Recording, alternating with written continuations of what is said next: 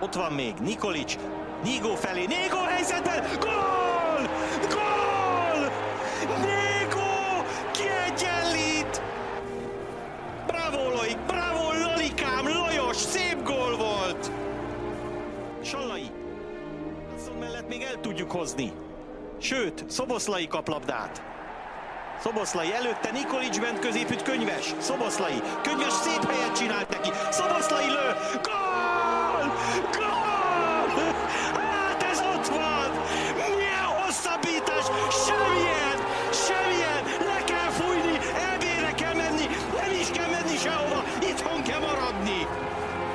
Maradj otthon, a Puskás stadionban jövőre! Szoboszlai góljával 2-1!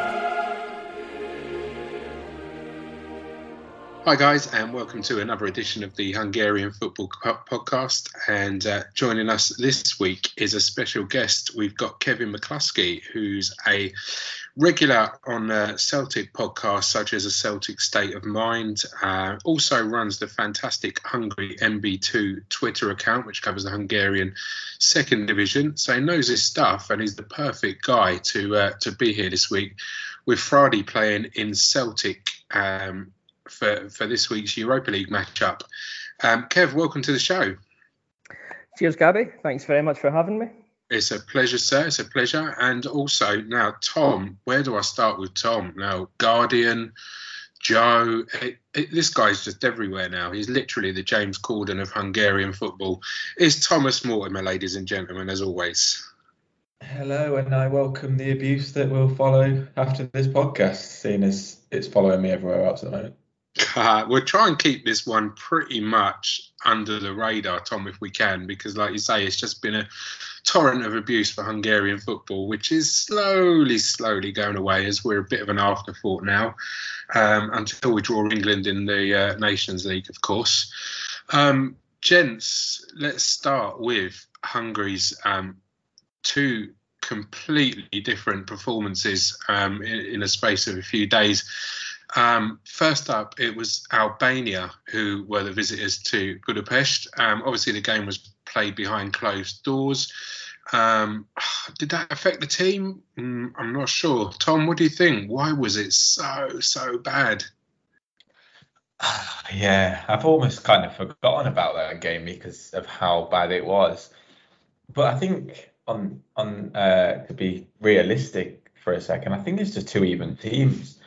And we just happened to end up on the worst side of it. I mean, I don't think you could begrudge Albania getting the win that game. I don't think you could begrudge them getting the win in the home game, in their home game as well. In the first time we played them, I just think, when we've been up against them twice in a row, and we've not looked like the better side. I know we have performed poorly, and we expect to play better against a team like Albania, but I think Benza was right when we were talking about this in the preview, that maybe we just underestimated them a little bit, and maybe they are a lot better than we give them credit for.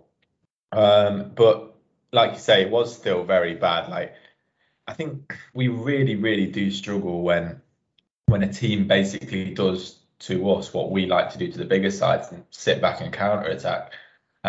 We look very open when we are being countered. Our midfield are just not good enough at shuttling into the spaces to close down those transitions.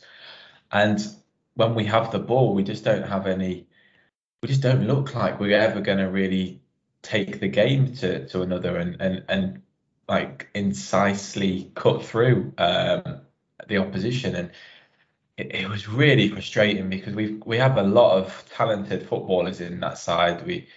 Adam Nagy, Loic Nago, who played awesome against England, Szoboszlai, Roland Shalai, Daniel Shaloi, who's been awesome at SKC, and they all, I mean, I can't think of anyone who played well in that game at all.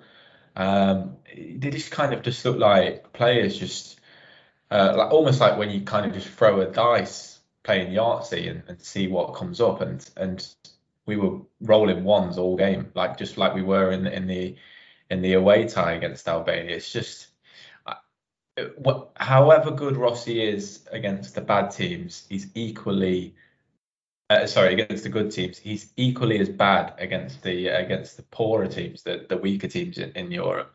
Because I mean, we've seen it this time and time again. We just can't take a game to the opposition. If someone takes the game to us, we're fantastic. But if we've got to be on the front foot, we just can't do it. And it's really quite a worry, to be honest. And we're kind of just lucky that England game happened, because it makes everyone forget about the Albania game. Because like I say, I kind of forgot about it, put it to the back of my mind. But now we think about it again, it was a thoroughly depressing night. And to be fair, it was an absolute worldie of a goal. All right, you can look at the defending, and Salah got turned inside out by this guy, but he was trending on Twitter at one point throughout the world for scoring that goal, because he was just, it was absolutely incredible. And like Benson said, he was right. They've got a lot of Premier League talent in that squad as well. And we are, like I say, guilty of underestimating them for sure. Kev, looking at when we previewed these games, we looked at the squad that we picked, and especially up front, we were sort of in awe at the attacking options that we have. Rossi intimated recently after the England performance that, reflecting on that Albania game, that it's one where we should have gone more attacking, and etc. What would have been your ideal front three against Albania? I think probably the three that he's gone with is the three that was the best front three that were available for the game. Shalai, Szoboszlai playing kind of behind him, and Shalai up front. I think that's the best three that were available for the game. On paper, I think it was a good front three. They just didn't click. It just didn't happen for them. I've been really impressed by Shalai, and I hope I've got the pronunciation correct. He's been on fire for Kansas City out there in the US, but he seems to have struggled a bit at international level. I think that's a kind of a common theme or a common occurrence at the moment with some of the players. They're doing really well domestically, or in the domestic games, but when it comes to international level, they're just not quite able to raise the game. And I think, as Tom said as well, Hungary's setup is perfect for playing against the big teams, but when they become the big team, or the team that has to take the game to the opposition, they struggle. And I think that was probably the biggest issue against Albania. Very right as well. Let's sweep Albania under the carpet, basically, lads. I think we've had two bad results against them. Next up was England at Wembley. I think we all had it down as an absolute spanking. 4-0, 5-0, 6-0, 7-0. You could have picked any number, and we were all expecting that to happen. Tom, you and I were lucky enough to be there. It was an absolutely incredible day. What a difference, Tom. Looking back on it, England that bad or Hungary so good? Yeah, it's an interesting one, isn't it? Because I was talking to my parents about this the other day, and they were watching on TV, on English TV back at home, and they were saying, I think the presenter Mark Pugac kept saying over and over again, England have been really poor tonight. But apparently the pundits on ITV were saying kind of the opposite. They were saying, Hungary and England have been a bit below par, but I think they were giving a lot of credit to Hungary. And that was Roy Keane, Eni Aluko, and the other one escapes me. But they were giving a lot of credit to Hungary, and I think it was right. I think it was a bit of both. Like, I think we probably caught England on a bad day. I imagine they probably expected to roll over Hungary just like they rolled over them at the Puskás Arena, and they'd just collapse maybe in the second half when they got a little bit tired. But it was the opposite. And I remember even saying on Twitter with about 10 minutes to go, like, this game could go either way, because we didn't have any big huge chances. You couldn't say, we should have put that one away or should have put that one away. Whereas England probably did have a couple like that. Harry Kane spurned one miles wide, and Raheem Sterling had a one-on-one which he should have done better with. But they were very few and far between, the big chances for England. And against England, you're going to have to ride your luck a couple of times against big nations like that to come away with a result, especially at Wembley. But I thought Hungary were awesome. Like, to a man, they were fantastic. Loic Nago, the standout for me, was just absolutely. I mean, I kept saying to you, and we kept saying to each other that, like, just look at him. Like, he was playing almost like a right winger when we had the ball. And then as soon as we lost it, he was back on Grealish, and like, playing against someone like Grealish, who, like, there's not many players in world football, and I don't think I'm being hyperbolic by saying this. There's not many players in world football who are better at beating a man than Jack Grealish. Maybe he doesn't have a tactical discipline, and his final ball isn't always there, Jack Grealish. But, like, genuinely in world football, there aren't many better players at taking on a man. You're thinking Mbappe, you're thinking Lionel Messi, levels of player who are above him, because he just drifts past players so easily, and that's in the Premier League. And he did it less than 2 or 3 times past Loic Nago, and I think that's probably being a bit harsh on Loic Nago. Maybe he didn't even do it that many times. He was just immense on that right hand side. But like I say, everyone played well. I think, like, again, you maybe want a bit more from Szoboszlai going forward, but like, he did his defensive duties and he worked hard, and he did play nice passes. And I thought Andros Schaefer was probably one of the standouts as well for Hungary. I thought he was immense. Adam Nagy was such a crucial player to have back in that game, who missed the game in Hungary. He was a huge loss in that game, and today and on Tuesday night he just stepped up and bossed it and was the beast we know him to be. Yeah, it was an amazing performance, amazing night. With a back five, you kind of see that back five on paper. Zoltnaj, Attila Zola, who's obviously awesome, Adam Long, who has been derided by Hungarian fans for ages, Akos Kecskes, who hasn't really played that well for Hungary in the past, and then Loic Nago. And just on paper, that back five made me very concerned before the game. But to marshal Jack Grealish, Harry Kane, and Raheem Sterling like that, like they did, and big ups to Schaefer and Nige helping out as well. Yeah, just immense performance. Yeah, and it's the first time that Hungary have been able to get anything from England since 1953, when we beat them 6-3. I haven't heard much about that 6-3 game, Tom. We must sit down and talk about that one day. You must tell me all about it. I think there's a couple of, I think Puskás, I think a name something like that was playing, or some, I don't know, some Puskás. I think it's Puskás. A strange name, very strange name. Sounds like the sort of guy who'd have a great goal competition named after him or something like that. But yeah, I'll look out for him, Tom, for sure. Nago, interesting point with Nago, that despite marshalling Grealish so well, like you said, he was everywhere as well. So not only did he have one eye on Grealish, the next minute he's on the line. Just an absolutely. I'm gonna go on a limb here and say that I think Nago's performance against England ranks in probably top 3 of Hungarian player performances in any game over the last 10 years for me, without a shadow of doubt. It was just absolutely incredible. And like you say, that defence was laughable before the game. And when we were going in, Tom, and I was reading out the lineup, we all kind of sat and thought, oh my goodness, what is going on here? We're really, really in for it. But it's a real sort of coming of age for everyone. I just couldn't have been better. Yeah, and don't forget, Loic Nago actually won us the penalty as well. So, like, yeah, even to kind of get us the goal and everything. Yeah, it was just immense.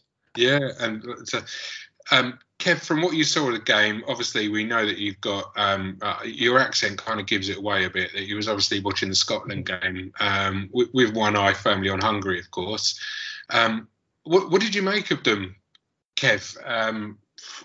Let's say we're all expecting this hiding to nothing, and out they pop. What was your thoughts on it? Yeah, probably mirroring Tom's quite a lot. So when you looked at the team sheets before the game and the attacking players that England were putting out there, I'm looking at the team again just now. You've got Phil Foden in there, who's one of the top players in the Premiership at the moment. You've got Mason Mount, who's performing week in, week out for Chelsea. Sterling, Kane, Grealish. That's a front five that would put the fear into almost any defence in European or world football at the moment. And what was it, 4-0 at the Puskás just a few weeks beforehand? So yeah, kind of thinking that this is going to be a kind of just a rerun of that. England would run amok, but Hungary were excellent.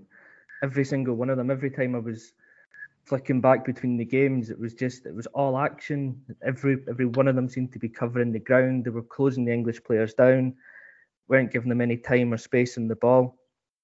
When England did get the chances, they didn't take them, and that was kind of the rub of the green that Hungary deserved, I thought, from what I could see from the performances that they were putting in.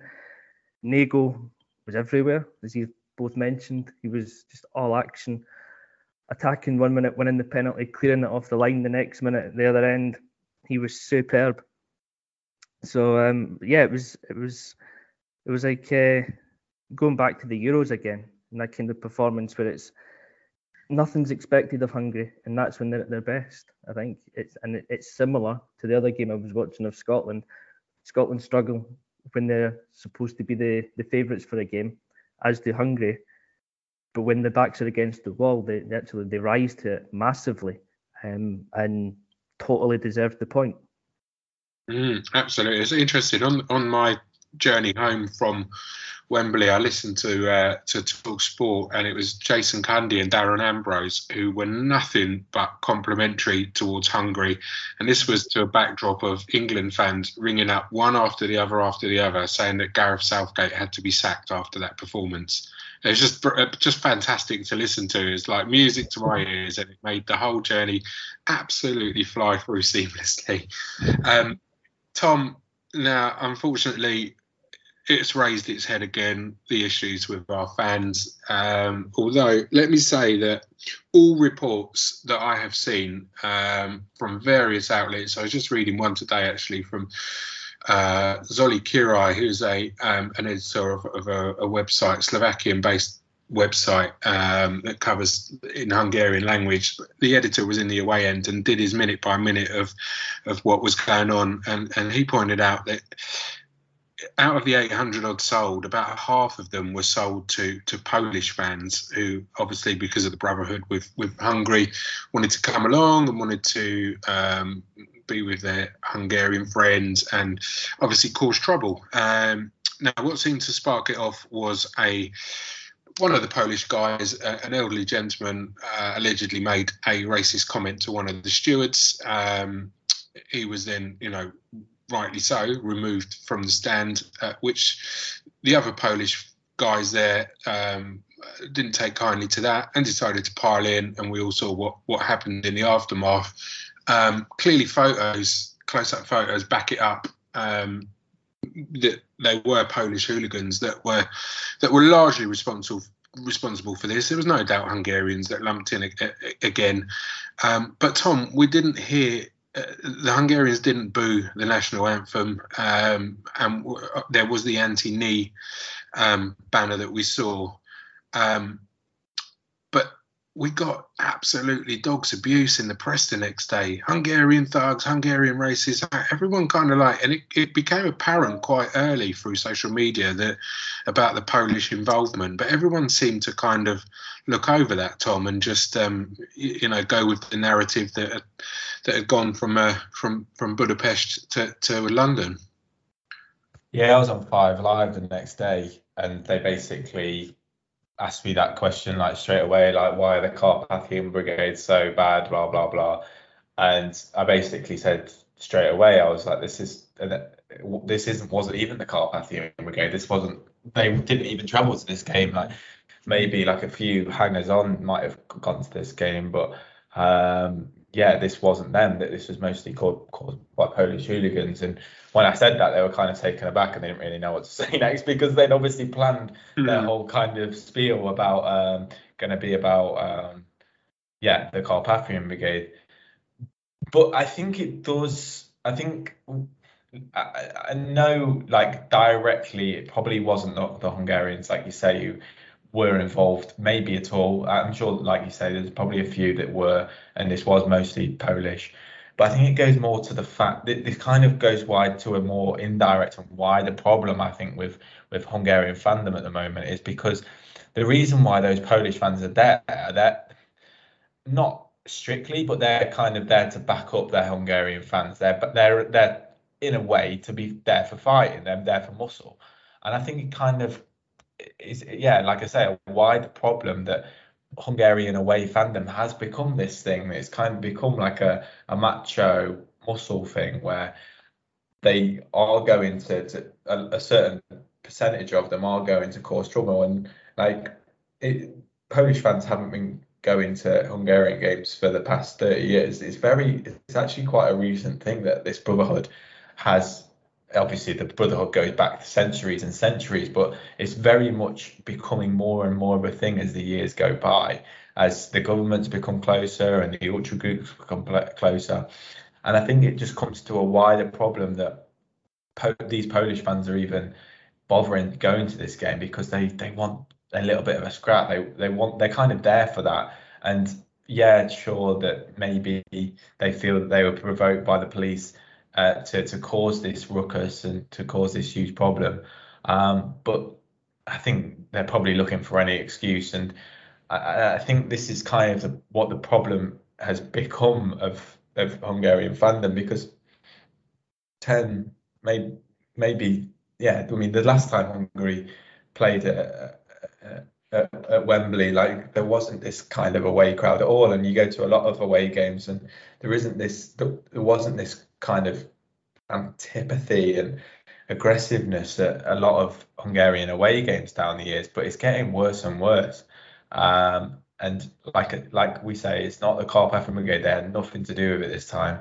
But I think there's a lot of people out there who go to games now who are kind of wanting to pretend like they're part of the Carpathia game, to pretend to be macho, to pretend to be this muscle, to get involved in scraps where they can, because that is unfortunately what an away fan is kind of becoming. Whereas it hasn't always been the way down the years.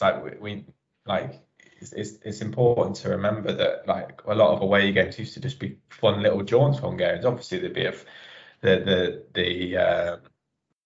the big chanting and coordinated chanting and all that kind of thing. But I go back to some of the away games I've been to.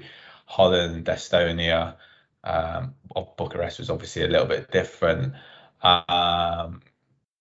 Northern Ireland, Wales, like there's loads down the years that I've been to, and there was never this kind of aggressiveness. And whereas I feel it's becoming more and more of a thing, and I guess because it was England as well, like there is kind of this kind of perception of England fans which goes back decades and which is well out of date almost these days, that these guys are only there for a fight. And there is a certain percentage of England fans that are exactly the same in away games. You saw them, what it was like in Amsterdam a few years ago, absolute chaos they caused, and England fans that obviously they're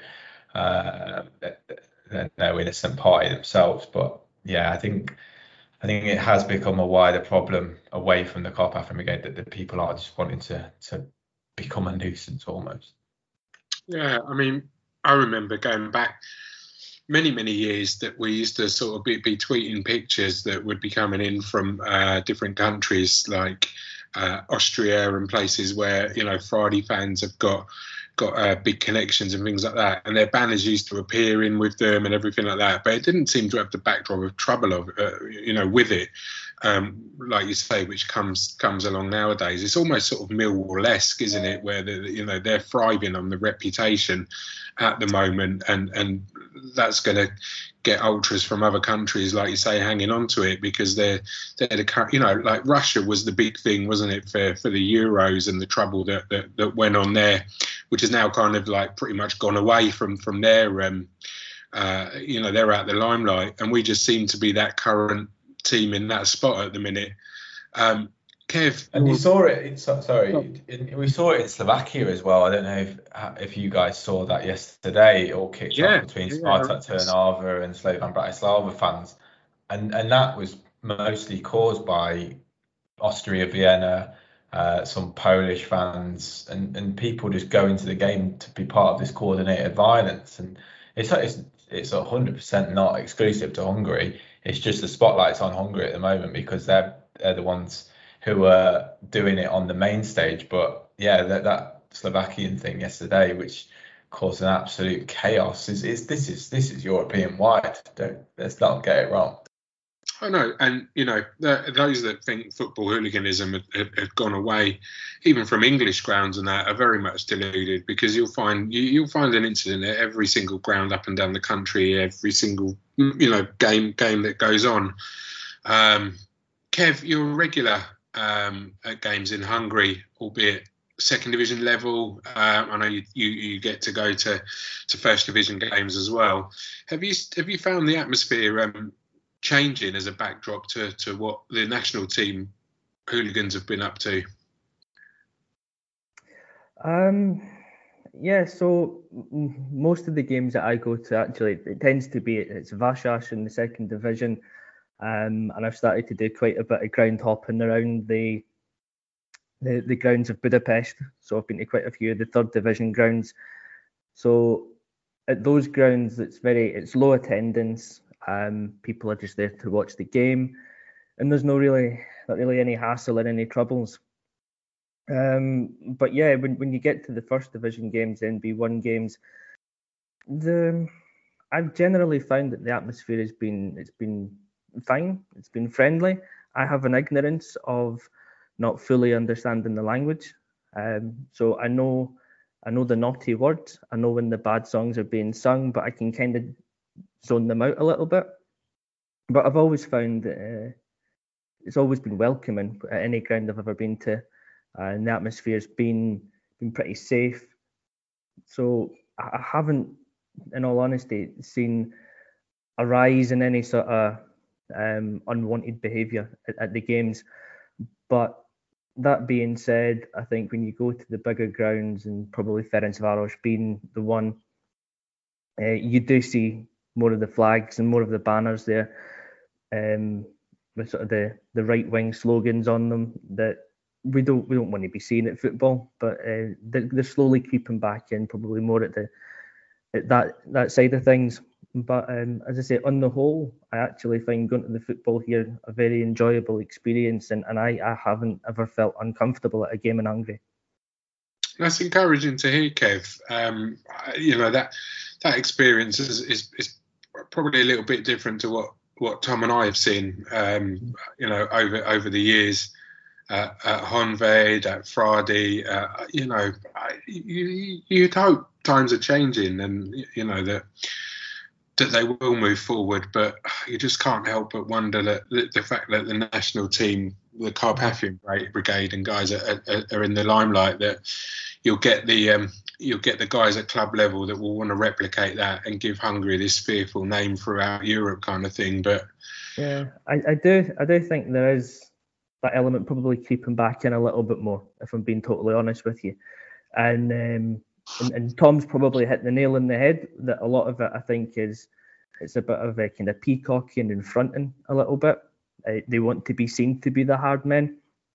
Whether they actually are or not is a different thing. But as I say, yeah, you can see there's a small increase in sort of the right-wing chanting or the right-wing banners at games. But still, as I say, on the whole, it's an enjoyable place to watch football. Yeah, and I think it's important to point out that it's only a few certain clubs who are the kind of the bad baddies here, I guess. It's a very small percentage of Ferencváros fans, and they've done a very good job at kicking most of their racists. Well, maybe they haven't kicked the racists out, but the racists have been a lot quieter than they used to be. Budapest have been very bad over the last 4 years. There was one in 2017 where 250 separate chants were sang at a single game from Budapest. ZTE not been good down the years. Holodos were very bad, especially when the Black Lives Matter stuff came back. At Honvéd, as we've seen countless times, we've seen stewards bloody having white power tattoos at those games. There's a certain number of clubs, but like Kevin says, on the whole, it is a very enjoyable experience, and it's not. And I don't want to kind of give the impression that it isn't. It's just a few certain clubs who kind of need to rid themselves. And I think the problem is that it's not really a football thing. It's a society thing. Like, you can't just stop racism at football games and expect it to disappear into the ether. It's not how it works. It's not how life works. It's a societal problem which needs fixing. Yeah, and they say it's baffling that, you know, Friday can unveil an Aryan Greens flag and then go on to celebrate Somalia. You know, players from Morocco, players from all different kind of races that now play for Friday and score goals for them and you know, make them jump for joy and make their whole weekends enjoyable, and yet they unfold flags like that. It's like, what do you want, guys? What do you want? It's just absolutely baffling. But I guess that's the mentality of people who think like that. Exactly, yeah. Racists aren't very smart people, are they, really? No. Because you kind of have to be stupid to be a racist. Good words, Tom, good words. És indul Szalai, és vissza lehet tenni Klein-Heschleinek, és újra Szalainak, és ott a gólhelyzet, és a gól! És a gól! Szalai vezet Magyarország! 550 nap után be lehet azt piszkálni, pöckölni, tuszkolni! Egy ide! És micsoda támadás volt!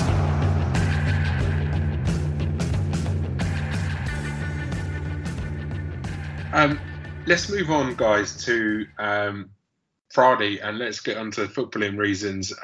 They face Celtic again in the group stage this time, and that will be in Glasgow on Tuesday with a very bizarre 3:30 p.m. kickoff. Kev, firstly, why are we kicking off at 3:30? Right. I believe the reason for this is it's the COP26 climate change conference is taking place in Glasgow this week, and we also have Celtic and Rangers were both drawn to play at home in Europa League games on Thursday, so both teams couldn't play at the same time in Glasgow, and apparently that's not a very safe thing to do in that part of the world. So one game had to move, and Celtic drew the short straw. Okay, so I mean that's clearly is going to have a massive effect on the attendance, because it's kind of schools chucking out time. I think officially it's a little over 300 that are going to travel from Budapest. Whether that is due to the time or whether that is COVID or whatever, I'm not entirely sure of. What do you think the attendance is likely to be for it, Kev? I think it'll be pretty low. I don't think there'll be much more than 20,000 at this game. I know quite a few people that are taking days off work and pulling the kids out of school early so that they can get to go. But I think it'll be low. I think Celtic's it's a 60,000 seat stadium. It'll be a third full, I would imagine.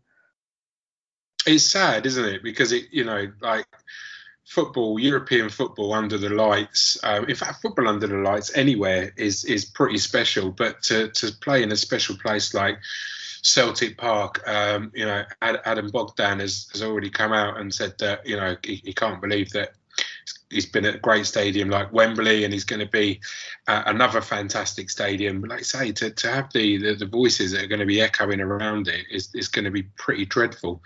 But hey, climate change. What can you do, guys? Moving on to the game, Kev, we'll stick with you for a moment. So obviously it's well documented and well known what happened the last two these guys met. Friday went off to play in the Champions League, and Celtic went off into a bit of obscurity. What's different this time around? What can Friday expect from this Celtic team? This Celtic team is completely different to the one that played last season. I was actually reading an article not long before I came on where it's basically saying Callum McGregor will be the only player that started last August against Ferencváros that should start tomorrow. The team's completely changed in the last 14 months or so since that game. New manager in place, Ange Postecoglou. He's trying to play quite an expansive style of football. It's very open, very attacking. His philosophy is just to it's all out attack basically. If Celtic found themselves 4-0 up with a minute to go, he'd want them chasing the fifth. Likewise, if we're 1-0 up with a minute to go, he wants Celtic chasing the second goal. He's not bothered so much about leaving the space at the back, which is a concern at times from a Celtic point of view. But yeah, we'll see. I think we'll see a very different Celtic, one that will actually really try and take the game to Ferencváros this time, and one that will give them the respect that they deserve and that they didn't get last time. Tom, it's also quite an interesting season for Ferencváros so far, albeit they're second in the league with a game in hand on Kisvárda, who they have lost at home to, along with Zalaegerszeg, quite unsurprising. I think the jury's still out on Stoga as to what this team's doing this season. You'd think their squad would be good enough, though, Tom, to be able to compete in MV1, like wipe the floor with everyone and still focus on their European games. But it seems to be like he's making a lot of changes ahead of these European fixtures. Yeah, I mean, you like you to say, like you'd expect for these second team to be more than good enough to win the league. Like you take every 11 the 11 players out of the team that play the Celtic game tomorrow night, and the next 11, you would back them to win the league, wouldn't you? If that was just the squad, the next 11, and then a few more subs, I would back them to win the league, because it's so good. You just think of the attacking players, for example, like Tokmak didn't even play against Betis last time out in the Europa League. It was Uzuni, Zachariasen and Ryan May up top. Like Frank Bolly's not in the Europa League squad. Ahmed Besic isn't in the Europa League squad. Marco Marin's not in the Europa League squad. Like these are all internationals with their team, like good internationals as well. I'm talking Ivory Coast, Bosnia, and Germany. I know Marco Marin doesn't play for Germany anymore, but he did do in the past. Then you look at kind of the options in defence, even in goal, like with Adam Bogdan, second choice keeper, who's Hungary's third choice. Like it's just a team that's an embarrassment of riches. So yeah, they should be beating ZT. Like I don't think there's any excuse to losing that game against ZT at the weekend. Sure, you might have an eye on the game on Tuesday night, but you are more than good enough to win that game. It is interesting, isn't it? Like you say on the Sturga, like the jury is out a little bit. They have performed very well in Europe. We're a little bit unlucky not to make it through to the Champions League. I mean, they maybe should have done, because in that first game they were 1-0 up and had a penalty and were a man up, and then ended up losing that game 3-2, which is kind of not unforgivable, but if you wanted to get into the Champions League, you've got to be winning that game, really. And then that was against Young Boys. We've seen how good Young Boys have been in the Champions League so far, beating Man United. And in the two Europa League games so far, they've been decent as well. Like I know they've lost both games, but both Leverkusen and Betis really close. Were level for large periods of that game. And it's a different Frodi as well at the moment. Like when under Rebrov, they kind of played a lot of bunker football, like bunker footsie, like just sat men behind the ball and yeah, kind of hope for the best. That was what we kind of saw at Celtic Park last year. I know Celtic fans weren't particularly impressed by how they performed that day, but Dennis the Bush made some vital and heroic saves in that game, and Frodi kind of just sat behind the ball for the whole game and then won it on a counter attack. Whereas what we've seen in Europe so far from them is a little bit more of an open style, and I guess that's maybe what Sturga wants from his side, to be a bit more attacking, to be a bit more open. I guess it does leave you a little bit more vulnerable in defence, but they've kind of gone toe to toe with Leverkusen and Betis so far. So it'll be interesting to see what it's like tomorrow. It's annoying that it's obviously at 3:00 rather than Because Celtic Park on a European night is what legends have made of. It's like legendary. People talk about it all the time. Barcelona players say it was one of the best atmospheres they've ever experienced when Celtic beat them there. So it's a shame that we're not seeing that, but it's going to be a very, very interesting game, I think, either way. Yeah, and it's funny how they're kind of contrasting in Europe, aren't they? There's I mean, as bad as Celtic have been, Kev, if you pardon me for saying, like they've clearly not been up to the level that they have been, but they're still in the Europa League. A draw between these guys tomorrow, and that's pretty much it, done and dusted for the group. What do you think? Yeah, I didn't like that comment, Gabby, about Celtic not performing so far. Sorry. As true as it was. I'm sorry. Yeah, I was actually at the Fraudy Betis game, and I was very, very impressed by Fraudy in that game. I think towards the end, Betis kind of showed their class and their ability to manage the game better, and that's what saw them through. But I felt the 3-1 score flattered Betis quite a bit. I think 2-1 would have been fine as a result. And I have noticed as well, as Tom was kind of alluding to, last season when Ferencváros went to Celtic Park, I thought they played a great game. They managed that game perfectly just by defending and sitting in and frustrating Celtic for the whole game, more or less. And I think that this Stoger's team is certainly a lot more open. They're giving away a lot more space in the flanks. I think they've lost something like 7 of their last 8 goals have come from not being able to defend cross balls, and that's an area where Celtic generally have a lot of success. And the new system is down the wings. They've got 2 young wingers, young guy Jota from Portugal on the left and Abada on the right, both very quick and direct players. So I think they could be really key for Celtic tomorrow if they go and win the game. But absolutely, this is the one that decides third place. I was on another podcast earlier on in the week, and last week. There are other podcasts, Gabby. This is a revelation. I'm sorry to say. And my prediction on the game is that it's one of those games that both these teams are very evenly matched, and they've both got kind of very similar strengths and weaknesses. That if one scores first and early, they could run away with it. Likewise, if the other scores first and early, they could run away with it. Or we're going to have a really close game. It's such an intriguing game.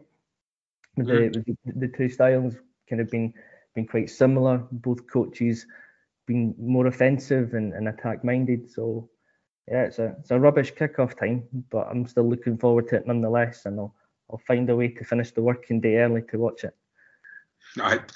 Kev, that is where you excel in life, my friend. So I fully expect you to be Dreyer in hand, or you'd have to have one in each hand, wouldn't it? Is it McEwen's in one and a Dreyer in the other? Would that be both camps? It would be tenants, if anything. Yeah. As long as it's not a bottle of Bucky, you'll be all right, mate. That's right. It's far too early in the week for that. Although, come 6 o'clock tomorrow night, it might be a different story. I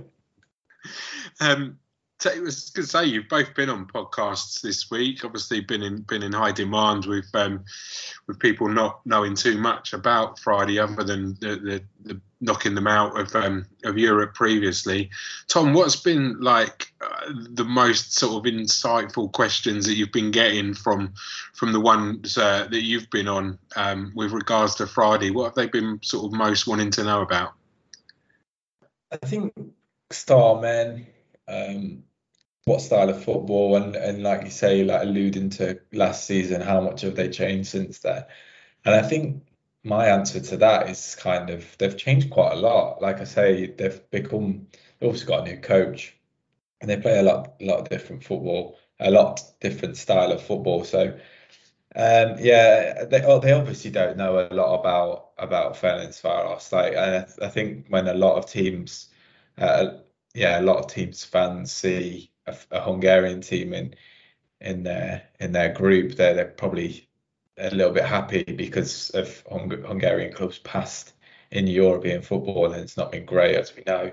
But this Frodi team are very, very different. I've been trying to bang that drum to people. I personally feel, and this may get disproven tomorrow, but I feel these two are very, very evenly matched sides. Like, you look at Frodi's team on paper, like we say, it's fantastic, and it's just full of internationals, which is kind of unheard of at Hungarian level. And you just go through that team, like Dennis Debush in goal has played plenty of times for Hungary. Civic at left back is a Bosnian international. Dvali, Georgian international. Andre Botka always plays for Hungary.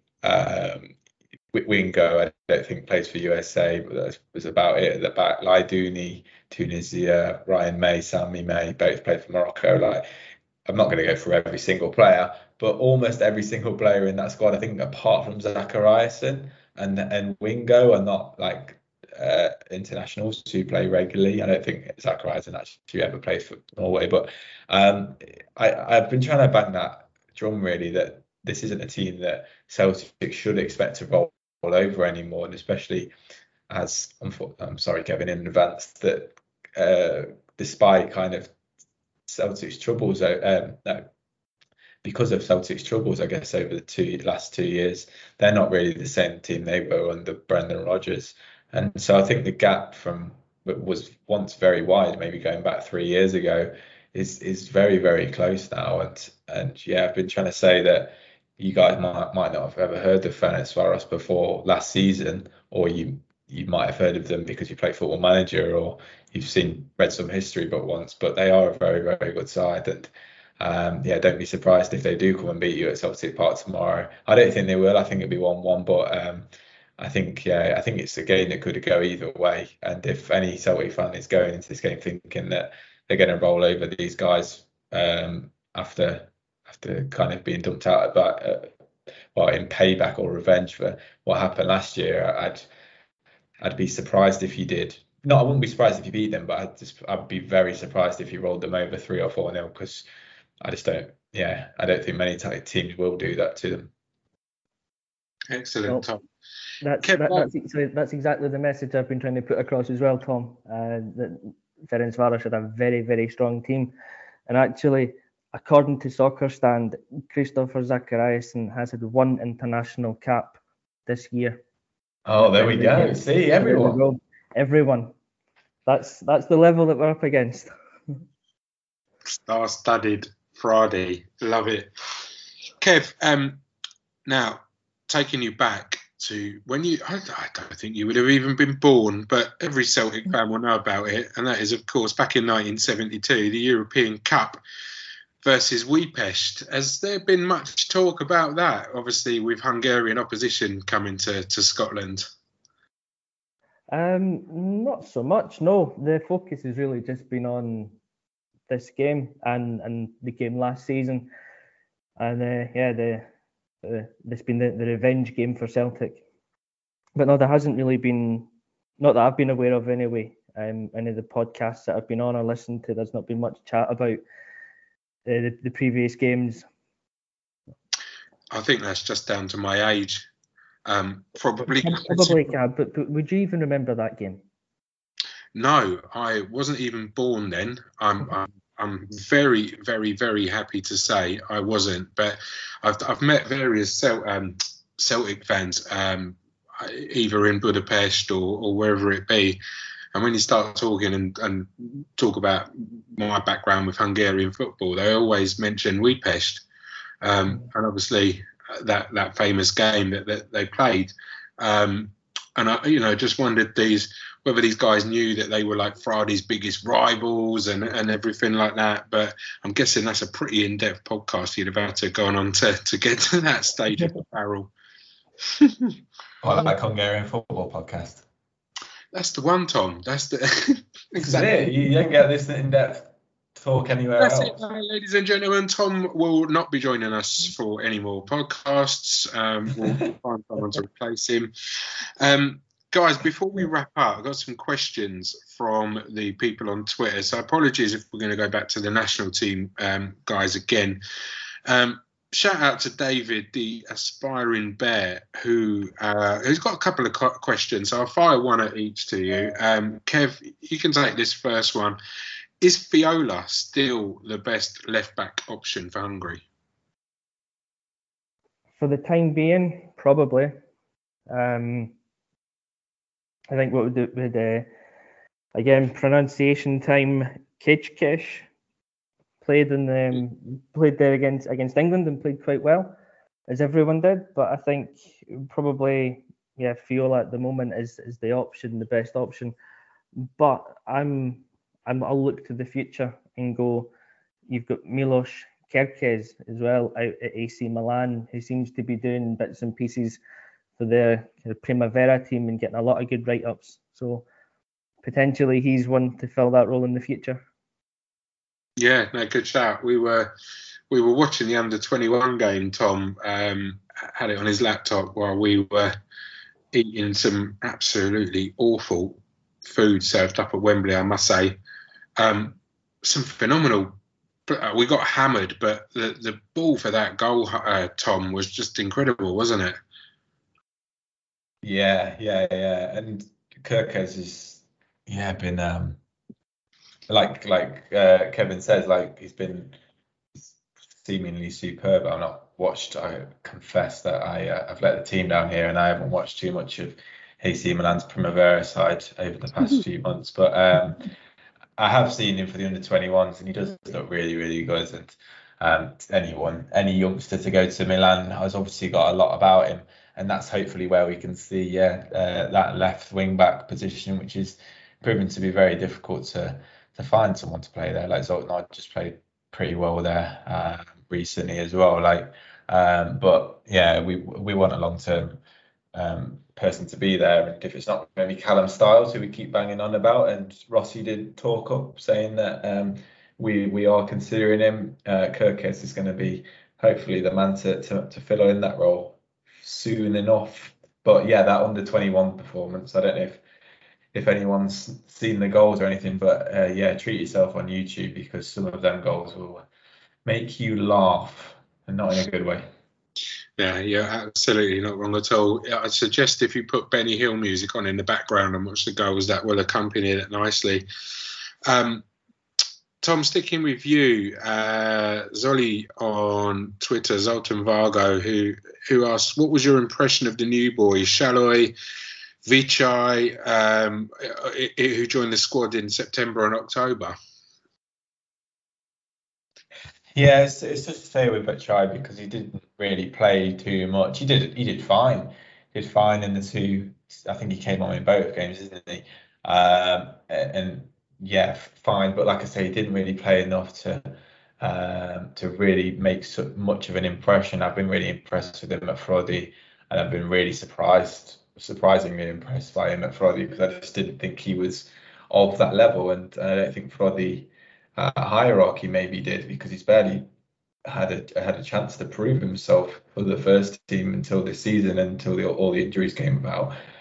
So yeah, hopefully we'll see more of him in the first team. And Szalai, yeah, tough really. Like, I mean, we obviously love him on this show. We've had him on this show twice, and we keep bigging him up in Sporting Kansas City. We talked to Shane Tusup, who's obviously been instrumental in Szalai's rejuvenation. But yeah, I think, and also Kevin kind of said earlier in the show, like he hasn't been able to, just didn't look at home, I guess, on the international stage like he does on domestic level. And I think it's just a difference in terms of quality, isn't it? Like, even someone like Albania, and like I keep saying, and like Benson said on the last show, like, we do underestimate Albania, and they are a very good side with a lot of players in top leagues around Europe. And the level, to be completely honest, is just not there in the MLS. Like, it's not a top league yet. It may well be very, very soon, but it isn't yet. And like, it has very, very good strikers in that league, but defensively the players aren't very good. Like usually the salary cap is spent on the forward players, the exciting players, the players who are going to get the fans through the door. So defenses aren't very good in MLS, and it is maybe like the 10th or 12th best league in the world, maybe even lower than that. And so for him to do it on MLS stage and be so impressive on there doesn't mean it's going to translate to the international, and it hasn't yet. It's very early to say that, or it's very early to write him off. I'm not going to do that. But it didn't really work for Nikolic when he played for the national team, when he was scoring all those goals in Chicago Fire. Yeah, sure, maybe Nikolic didn't get enough chances from the Burnstoke, and that's completely fair as well. But I think, we just need to give Sallói a bit of time to bed himself in before we can kind of jump to any conclusions. But from what we saw so far, it hasn't been great, but maybe we shouldn't expect it to be great straight away. And hopefully, and the problem is we want it to be great straight away because Zola is coming to the end and he's got an injury at the moment, and we want someone to come out and replace him, and we want him to hit the ground running, and we won't go, yes, this is going to be our next centre forward for the next few years. But it hasn't happened yet. Andros Nemeth's a good person who we need to keep an eye on for the under-21s. He was awesome against Poland, scored 2 goals. He has picked up a knock, and he's maybe someone that might be able to carry the loads going forward up top, but he's only 18, so something to keep an eye on. But yeah, hopefully next time comes round and Sallói gets a couple of chances, he'll put them away, because we all know he's got talent. It's just replicating that domestic form onto the international stage. Absolutely. And Zoli's next question, which I'll field to you, Kev. Now, just like this podcast and COVID, the only other thing that will not go away is where is Attila Szalai going to play next season? Every single other day, there's one team mentioned, Atletico Madrid or wherever it be, teams in England. It seems pretty likely that he won't stay at Fenerbahce as much as he loves it there and is loved there. He's turning into an absolute beast of a defender. His question is, Kev, where is he most likely to end up? What's your feelings on that one? Mm-hmm. Yeah, I think he's a player that could have his picker clubs probably over the summer.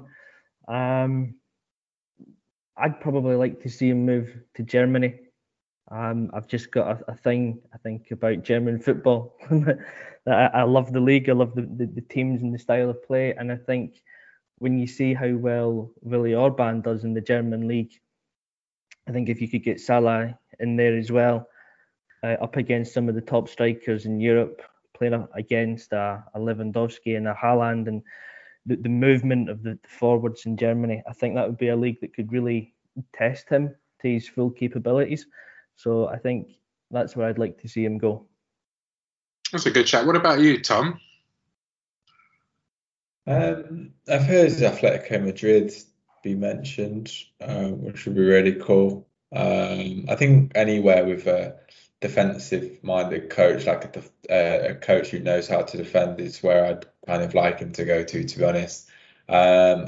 We've seen like Arsenal be linked to him in the past, and I wouldn't want him to go there personally because, well, we kind of seen what happened to Ben White immediately. I mean, it's maybe a bit too early to judge how Ben White's playing, but he has not felt at home at Arsenal since moving there. And I just think that if he goes to a team with a manager who doesn't know how to defend, then he may just get shown up a little bit. I think I always want Hungarian players to just go and play for a good manager, and there's plenty of them about.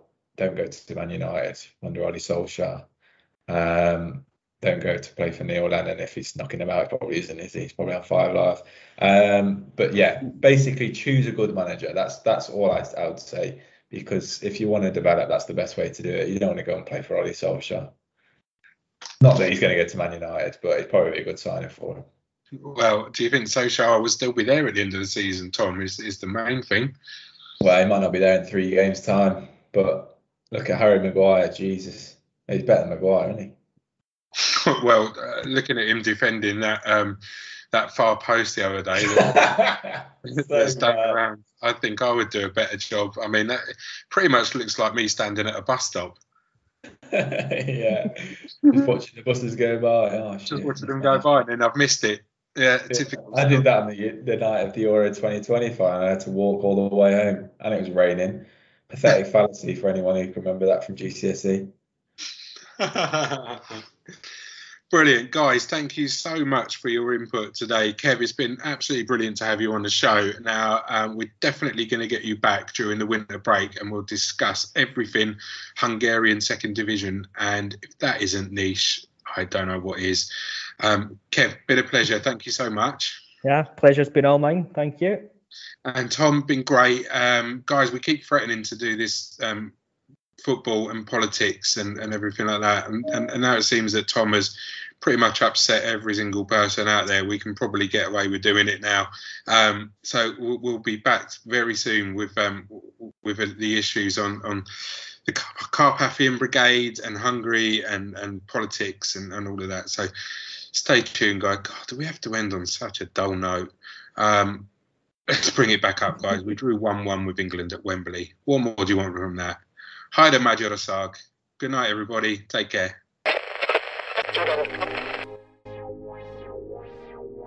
Stay safe and keep listening to the podcast.